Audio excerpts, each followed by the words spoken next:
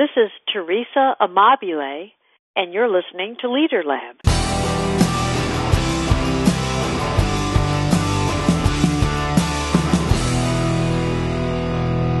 So who are you and what do you do? Well, my name is Teresa Amabile. I'm a social psychologist by training, and I'm a professor at Harvard Business School. I am passionate about researching and writing about and actually helping leaders understand about motivation, creativity, innovation, and engagement at work. Well, welcome into the Leader Lab. We're a big fan. I've been a big fan of your research for a while in creativity, and now in your new research study that you're presenting in the book, The Progress Principle, deals with a term that I think is fascinating. You call it inner work life. Tell us, what is inner work life? Inner work life is the combination of emotions, perceptions, and motivations that people experience as they react to the events unfolding in their workday. So it's your emotional reactions when something happens. Could be that something happens that makes you feel happy or frustrated or proud, angry perhaps, or sad. And when something happens, simultaneously with those emotions, you're also having thoughts, impressions, you're forming judgments instantaneously about what it is that happened. You're trying to make sense of it. What does this mean about my organization where I'm working? What does this mean about my boss, my coworkers, the work itself? And maybe even what does this mean about me as an employee here? So those are all perceptions that you have when something happens at work. And those emotions and perceptions can combine together to influence your motivation, which is just your drive for doing what you're doing. We're most focused in our research on intrinsic motivation, which is passion or deep interest in doing the work itself. It doesn't necessarily have to be fun to be intrinsically motivating, but it has to be somehow captivating, engaging. You have to feel personally challenged by what you're doing in order to be intrinsically motivated. Of course, we're all motivated by extrinsic motivation as well, which is making money for what we do, getting bonuses and getting benefits and all of that. But both of those motivations can combine and sometimes work against each other in driving people in their work. So it's a combination of all of those things that we call inner work life, which turn out to be so important for people in their everyday well-being at work and in how well they'll perform. I totally agree, and you see it in the research, and I think, there's an interesting trend as we shift, from an industrial age to an information age and more towards knowledge work. I think that makes the role of inner work life even more important. It becomes less about manpower and efficiency and more about creativity and cognitive abilities. And I think inner work life resides in the mind, and therefore, if we're relying on cognitive assets, then it makes it all the more important. Yes, I agree. I actually think that inner work life is important for people no matter what kind of work they do. We focus our research primarily on people who are professionals, who are working at fairly high-level jobs that require a lot of creativity. But I believe that the same principles really do apply to people no matter what they're doing, that people do better work. They're more productive and more creative if they care about what they're doing and if they feel good about what they're doing. No, I couldn't agree more. And interesting segue into the research. I want to talk, before we get into the title principle from the new book, I want to talk a little bit about the research study that allowed for this discovery, because it's incredibly rigorous. But talk about how you set up this research study and who you were looking at and what you asked participants to do. My co-author, Steve Kramer, and I were interested in what really happens inside people's hearts and minds while they're trying to do something important at work, while they're trying to do a creative project at work. Let me just say that we had a lot of collaborators in this research. Many people over a number of years were involved in helping us with this work. But as psychologists, Steve and I decided that the best way to get a true picture, a true window into what was going on psychologically with people day by day at work and how it was influencing their performance was to ask people to send us a confidential electronic daily diary about their workday at the end of the day. So we got a number of volunteers from several different creative project teams in 7 companies in 3 different industries. And we asked these people, once they were willing to participate in the study, we asked them to fill out a daily diary form that we would email to them every day. We asked them to fill it out at the end of the workday about that particular workday. So this was kind of a real-time taking their temperature in terms of their inner work life. So we had some numerical questions on the daily diary form that asked about their emotions that day at work, asked about their perceptions, their thoughts and impressions of their organization and their work and their coworkers and their boss, and also asked about their motivation, their intrinsic motivation for the work and their extrinsic motivation as well. The most interesting piece to us, David, was the open-ended question at the end of the daily diary form, and that was briefly describe one event that occurred today at work that stands out in your mind. It can be anything at all as long as it was relevant to the work or the project today. And we just let people tell us their story from the day. These were incredibly rich, often very detailed accounts of events that happened in people's workday. So using those data and also using some separate performance data that we got, we were able to draw connections between inner work life and performance, and then to back up and say, all right, what influences inner work life? And we actually were able to look at the events that people were reporting from their day and look at how those events impacted inner work life. The biggest and the title discovery from this new book is the progress principle. What is the progress principle?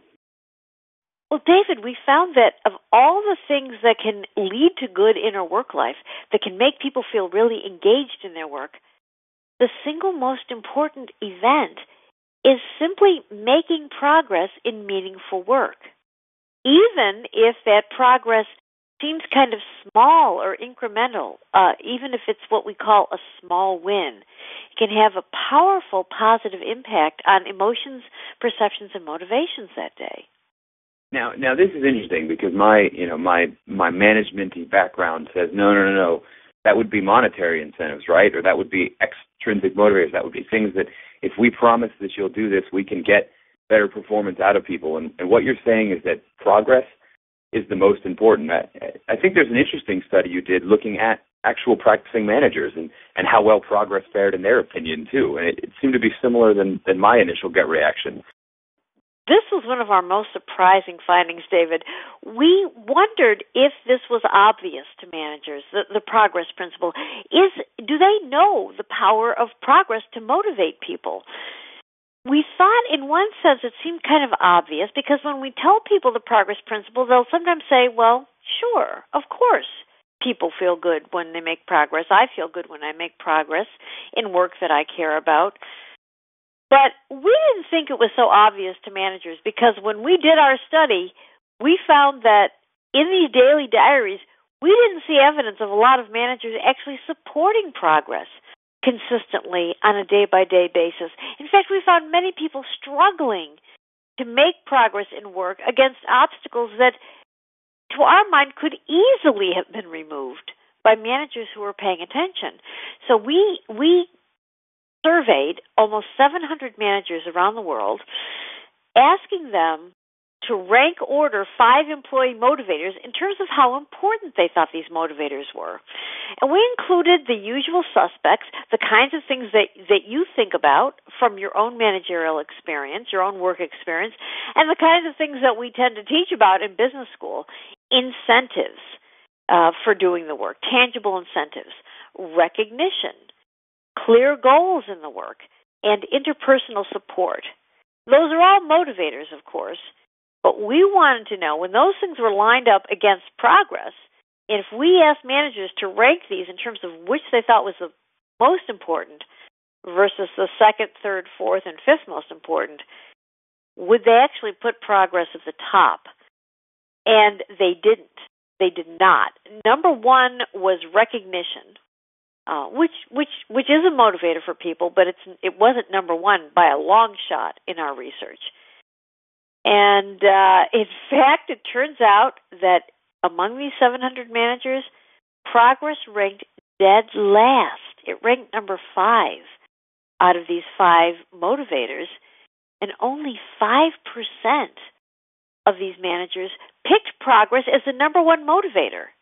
They were actively saying they didn't think it was that important. And as you know from simple statistics, if they were picking their choices randomly, at least 20% of them should have said progress is number one, but they didn't. So this is really not recognized as very important by managers. Sad but true reality. No, you're absolutely right. That idea hints at a deliberate unawareness of the power of progress from people who are on the front line, who should be able to see, based on the different elements they try, which one works the best. And yet, they're making a conscious effort to rank that one last, especially if only 5% are willing to go out and say it does it. I don't think practicing managers are actively trying to work against progress, at least not most that we saw. I think that their failure to support progress is unwitting, and the opposite of progress support actually happens fairly often. I don't think that managers are trying actively to impede people's ability to make at least small wins in their work every day, but I think it's that they're not paying attention to it. No, I think you're right, and that's an interesting segue into my next question, which is, we know about the progress principle. We know what it is. We know that progress is a great contributor, the strongest contributor to inner work life. Now, if I'm a manager and I'm running a team, what can I do to help enhance that, to either encourage and have people see progress, or to reduce the setbacks that discourage people from progress, the sort of logical downside of the progress principle? Right. Let me say something about that downside, first of all, because there really is a pretty bad dark side to the progress principle. It's not just about progress. It's also about setbacks in the work. And setbacks are just the opposite of progress, so feeling like you're stalled in your work, or you're being blocked somehow, or even that you're going backwards in what you're trying to do, in the most important work you're trying to do. We found, unfortunately, that setbacks have a negative impact on inner work life that's 2 to 3 times stronger than the positive impact of progress. So it's really important for managers to try to dampen and reduce the inhibitors to progress in the work environment. And there are very specific things they can do. First of all, of course, managers have to become aware of the progress principle, the power that has to motivate people, progress events, and the demotivational effects of lack of progress, how that can lead to disengagement. The most fundamental thing that managers need to do is make sure people have meaning in their work, that they have a sense of purpose in what they're doing. Whatever their work is, it should be possible for managers to help people see a connection between what their daily work is and some higher purpose that people can care about, whether it's helping the organization to retain its viability and its good reputation, or to improve its reputation and its viability in the marketplace.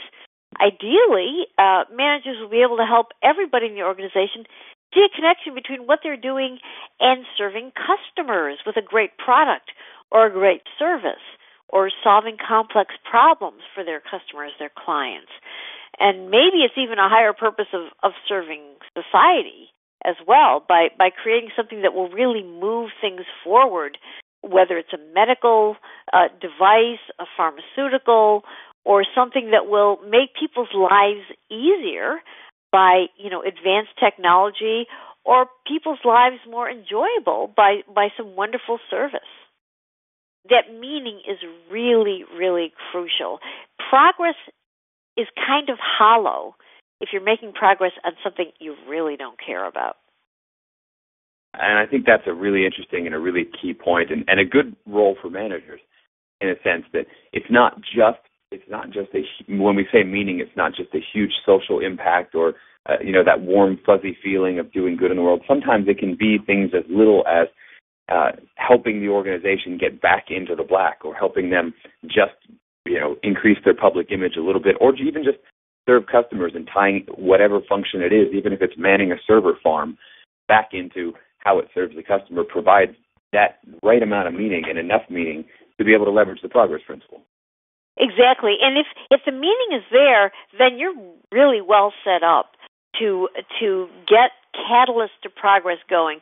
And we use the word catalyst because these are specific actions that managers can take every day, and they're not exotic. They're pretty ordinary things, but they can enormously catalyze people's ability to make progress in their work, whether it's small wins along the way or ultimately big breakthroughs in the work. So setting clear goals on this meaningful work is very basic, and that has to be in place. People have to know where they're trying to go, as well as why it matters. But within those clear goals, it's also important to give people autonomy, as much autonomy as possible, in how to achieve those goals, so that they can engage their own talents, their own creativity, their expertise, their experience, and bring that to bear on the problem. That makes people much more engaged in the work, and it also makes the work go more smoothly, because people on the front lines, the people who are actually in the trenches doing the work, know the work best. They know what needs to be done moment to moment. And they do develop that expertise over time. So for someone to try to micromanage everything that someone's doing, not only just won't work because the manager doesn't know the work as well as the people on the front lines, it also demotivates people. So, it's best to balance the clear goals with autonomy in the work. And there are a number of other catalysts. These catalysts are all in service of progress, which is the big thing that supports inner work life.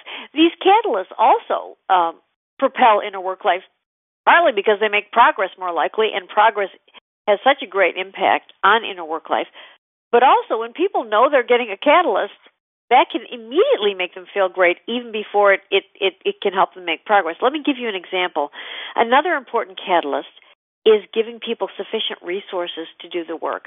I know that sounds incredibly boring and mundane, but you'd be surprised how often managers don't really pay attention to whether people have at least sufficient resources to get their work done day by day. And another catalyst is help. Just, do people have access to the help they need? If they've got technical difficulties in the work, might there be some other group or some other individual inside the organization or even outside who can help them overcome those technical difficulties?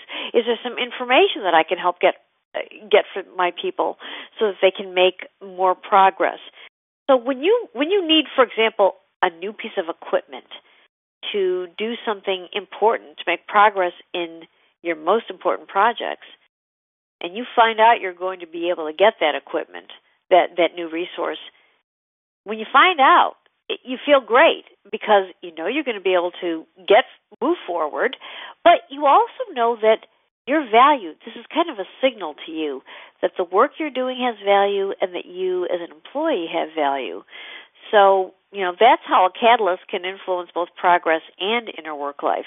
So, getting sufficient resources, getting help with the work, having enough time. Time is one of the most interesting factors we've studied.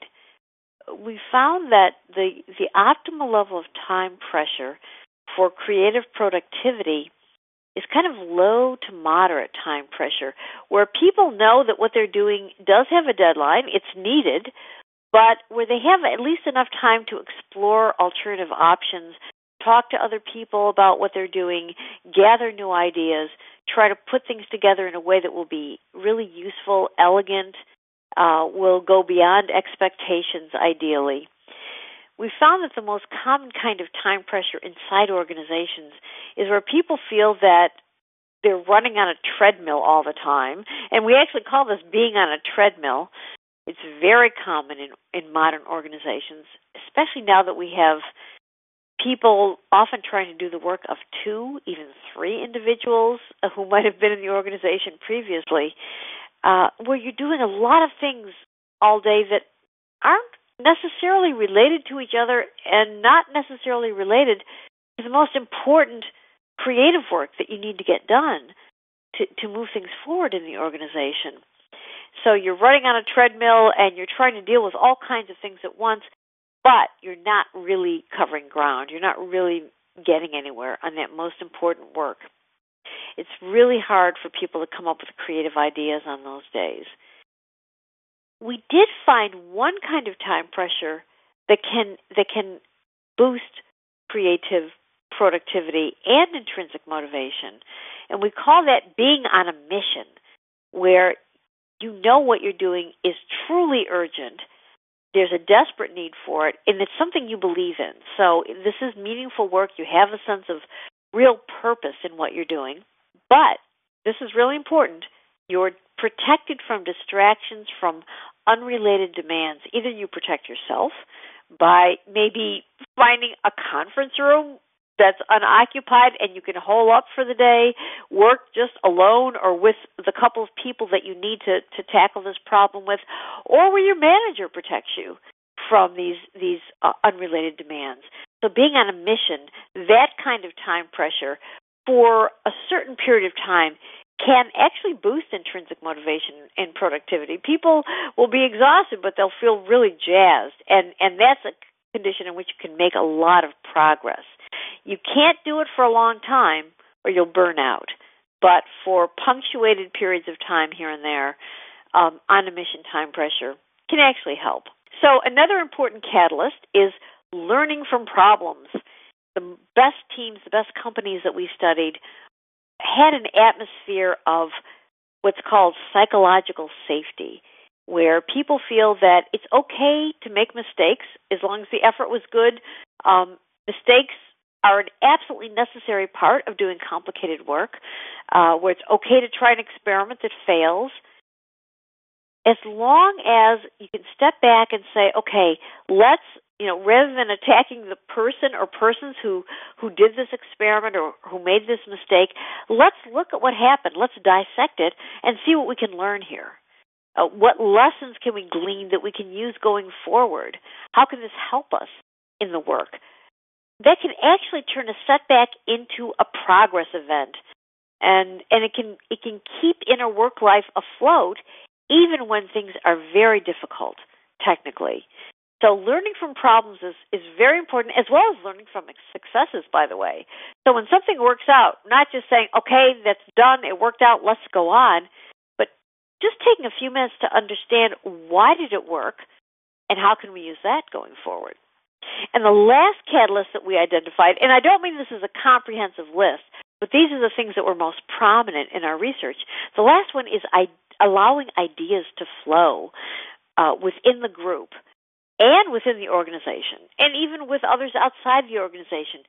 And having an atmosphere where new ideas are welcome, where they're not squashed, where they're not overly harshly criticized right off the bat. Not that all ideas will be accepted, not by any means, but that they will all be respected. And actually, the best teams are those where there's a lot of debate about ideas. People do challenge each other's ideas, but it's clear that they're all in the game together. They can trust each other. They have that psychological safety, and they know if my idea isn't accepted now, I'm going to be just as able to bring my ideas forward and have people consider them in the future, and my ideas will be accepted at some points. So lots of swirl around excitement about new ideas in an organization. So those are really the 7 catalysts that we found to be most important. Clear, meaningful goals for the work, allowing autonomy in how to do the work, providing sufficient resources, giving enough time, but not too much, helping with the work, learning from problems and successes, and allowing ideas to flow. And one of the things I absolutely love about the book is if you are a time-crunched manager and you don't know how to internalize everything from this book, and there's a lot to internalize, there's a handy checklist to go through every day and see how well have I stimulated inner work life, how well have I encouraged and sought out progress for all of my people. And I love that about the book. It's an awesome resource. And so I encourage our listeners to check it out. Oh, yeah, sorry, let me describe, David, that checklist that you just mentioned is something that grew out of a practice that we saw a couple of superb team leaders using in our diary study. They seem to naturally keep in touch with what their people were doing on a day-by-day basis, not hanging over their shoulder, not micromanaging, but they were in there working closely enough with people that they could see what progress they made every day and what was standing in the way. There are a lot of inhibitors. The opposite of catalysts are inhibitors, and all you have to do is turn those catalysts around, and you can imagine the inhibitors: unclear goals or goals that are constantly shifting, not getting help with the work, not having access to the resources that you need for the work, or having the sense that mistakes are going to be punished. The best team leaders were able to ferret out these inhibitors wherever they were occurring and undo them, dampen them, find ways around them, find ways to, for example, get resources for the team, find ways to champion the project in the organization so that people would listen to the ideas that were coming out of the project. That is what we instantiate in that daily checklist, and it need not take more than 5 or 6 minutes a day. But just to keep that on the radar screen, think about progress, what's catalyzing it, what inhibitors might be standing in the way, and also what kind of nourishers and toxins might be influencing people's emotions and perceptions and motivation daily in terms of, the positive nourishers like getting encouragement for the work, getting respect and recognition, or the opposite. Are people being disrespected? Is there unproductive interpersonal conflict going on? And we do walk managers through ways that they can recognize these things, head them off at the pass before they ever start, or deal with them effectively if they get going on the negative side. No, absolutely, and it's a fascinating resource. I obviously want to encourage listeners to check out the Progress Principle. Get in and find ways to use the checklist as you're leading your own teams. I'd like to shift the focus over to you for a quick second and ask, what are you reading right now?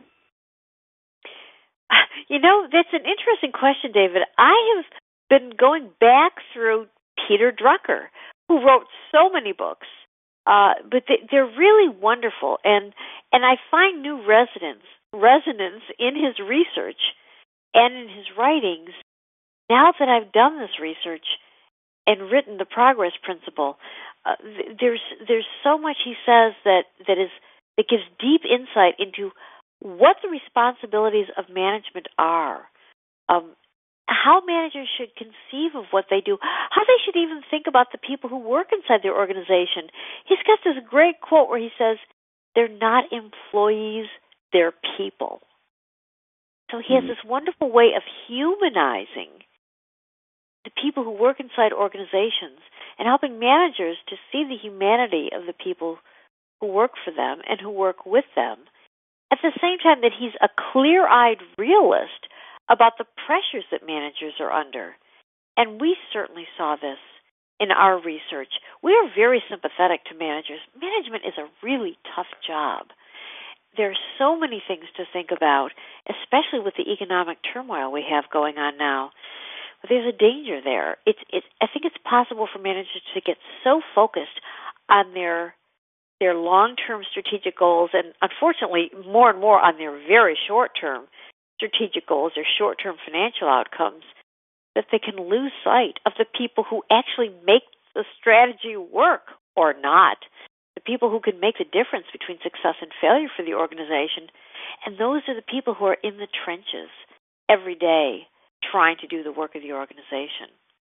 And I love that, and it's interesting you bring that up. I didn't think back to Drucker, although now that you mentioned it, I do, but my overarching lesson that I learned when I read the Progress Principle was that idea of what do managers do? And there's I think a misconception that managers manage people, and I don't know that that's true. I think we find in the research of the Progress Principle that the good managers, at least, are the ones that manage resources and get them to people, so that those people who are in charge of making those contributions and doing the real work in the trenches can do it and do it well. And I think that's an important distinction between managing people and managing resources, getting them to people. And they're not two different things, no matter what the HR department chooses to call itself this decade.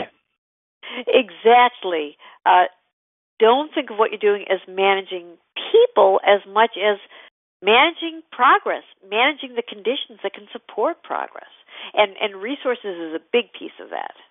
You're absolutely right, and I think that's an important reason we at the Leader Lab absolutely loved the lessons in the Progress Principle. I'm looking forward to reading more on the geeking out more on the research side myself, but I know most of the time we at the Leader Lab like to translate that research so our listeners and our blog readers don't have to, and that's what I love about the Progress Principle. It puts it in real practical terms, but there's a rigorous amount of research behind it. So, Teresa, thank you so much for joining us inside the Leader Lab. It was a real pleasure for me, David. Thank you.